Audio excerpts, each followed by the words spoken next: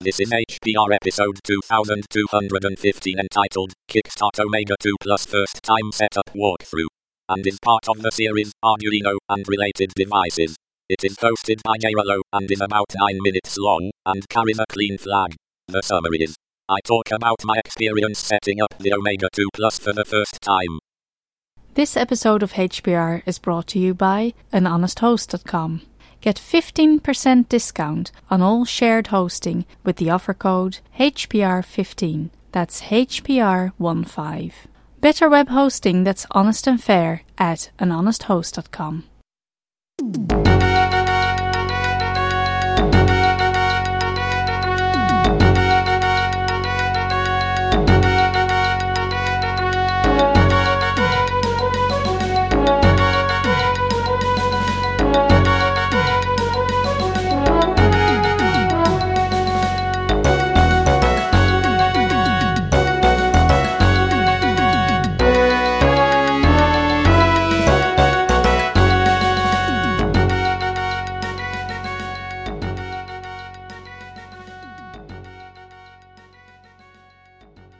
Forgive the voice, but I'm feeling a little MC Hawking today.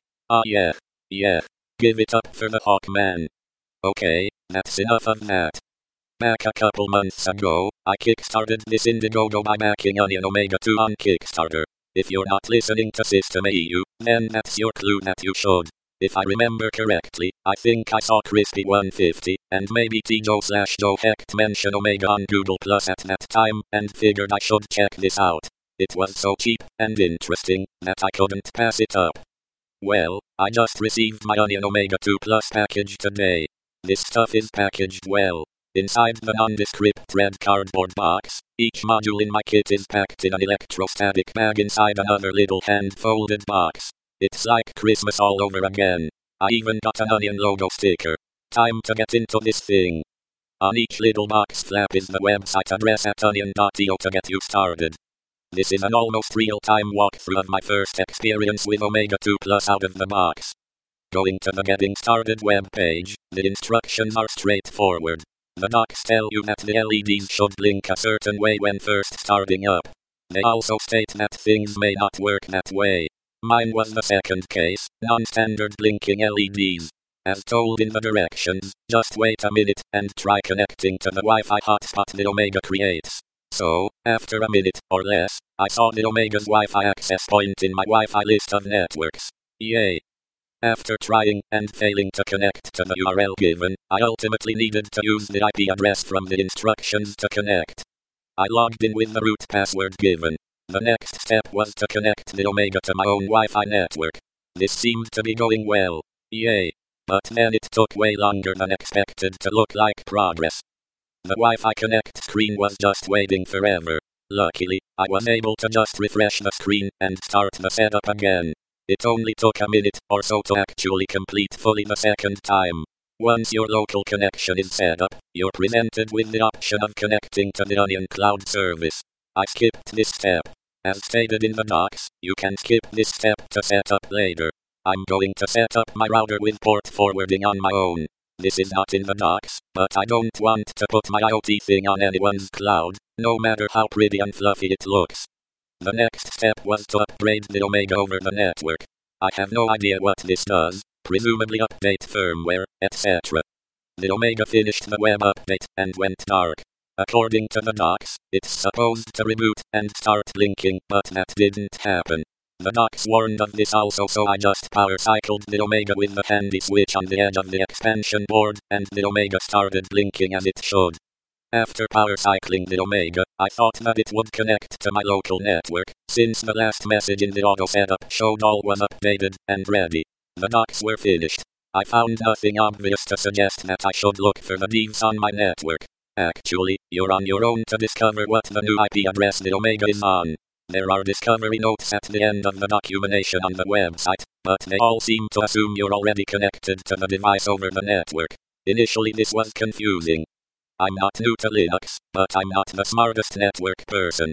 Since part of the setup process was to connect to my local Wi-Fi, I figured that I would be able to connect through SSH somehow.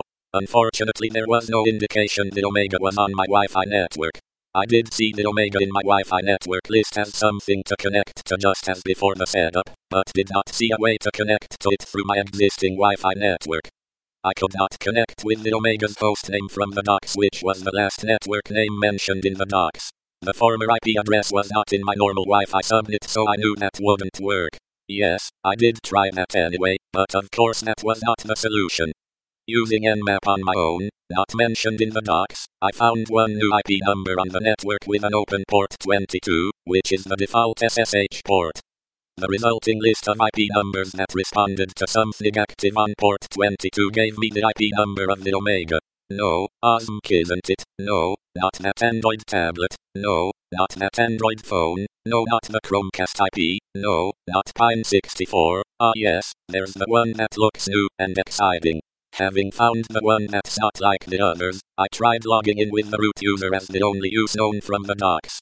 Login success, Onion Omega message of the day was the result. Okay, onto my web browser using the same IP number for more fun. Yay, that worked too. Now for the rest of the story. Once I connected to the Omega's own live website, I was shown a very nice looking list of icons corresponding to several of the possible tools to use with the Omega. I already had the OLED module mounted on the GPO expansion board and decided to see what it does.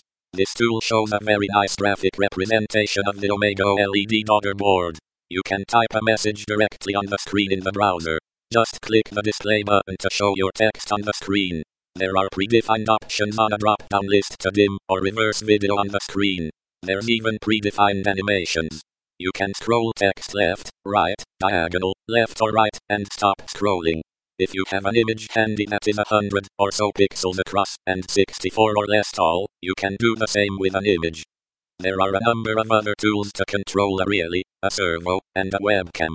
I don't have those, but there are probably similar useful web-based tools for using those add-on boards too.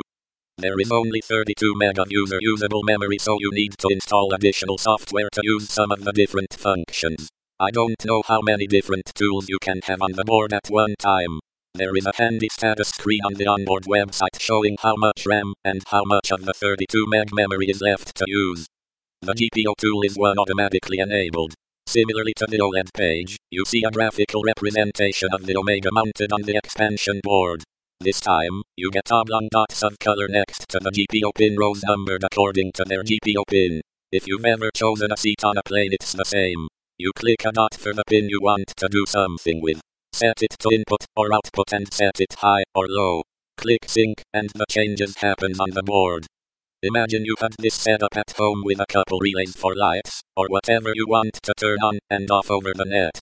Connected to the Onion Cloud service would give you control of the board from outside your network.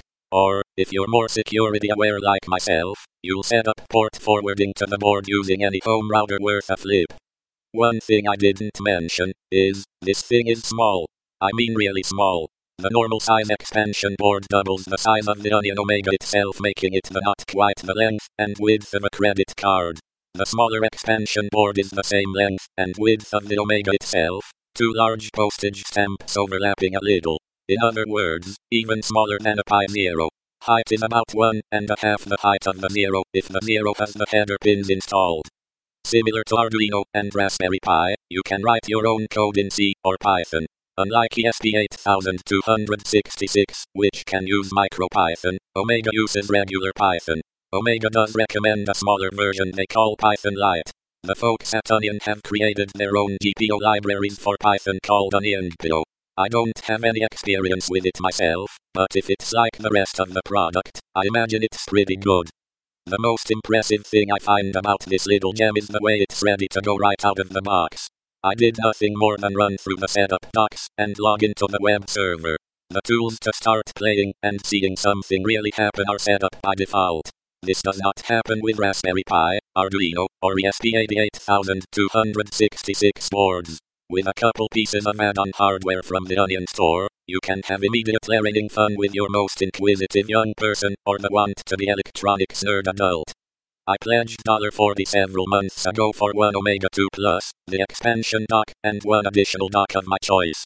I couldn't help but add on another one plus another expansion board and GPS dock for a bit more when I had the chance later. You know how these Kickstarter things go. This is a very good setup. This is all pretty slick so far. Now I have something else to 3D print a case for. I'm definitely putting my fish tank temp sensor and light on my personal private cloud tonight. Now what to do with my second Omega?